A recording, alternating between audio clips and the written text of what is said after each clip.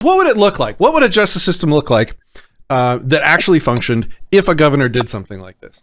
The moment the ink dried on that executive order, some mechanism in an actual justice system that actually protected people from tyrants would immediately kick into play to put that bitch in a fucking cage. Excuse me. But that doesn't exist. And so the whole thing is just like a game. It's like it's like the TSA. It's theater.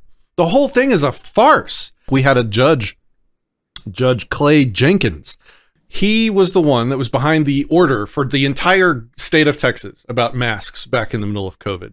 Okay, so now what about the justice system that's supposed to protect my rights kicked into play to solve that person problem? Absolutely nothing.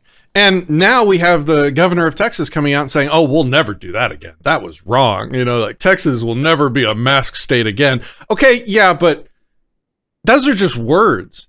Like the way that you would show me proof that your justice system actually worked was if that judge was no longer a judge at minimum.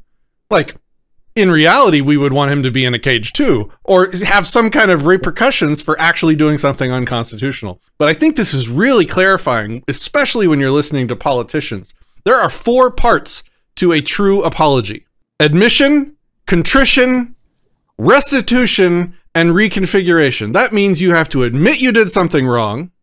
You have to show that you're remorseful and that you're sad that you did it. You have to make it up to the people that you hurt.